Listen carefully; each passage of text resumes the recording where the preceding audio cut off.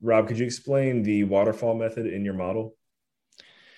Sure. So waterfall is just a way to underwrite or model out a partnership structure where the idea of a waterfall is that your cash flow waterfalls down, and then you've got certain buckets that the waterfall fills up before flowing to other buckets. Or if you've got, you and your partner are earning money on a pari passu basis or pro rata, that means, your two buckets are being filled at the same time, right? But if one has a priority, then one bucket after the other. So that's the visual of the waterfall, if that makes any sense or is helpful.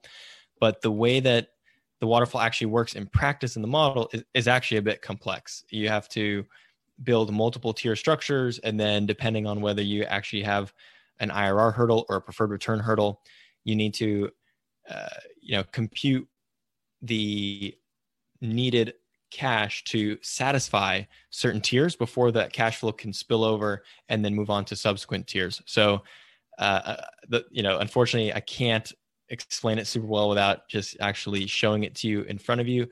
But just basically, it's just, you don't need to be an expert by any means. You don't need to know how to build a waterfall.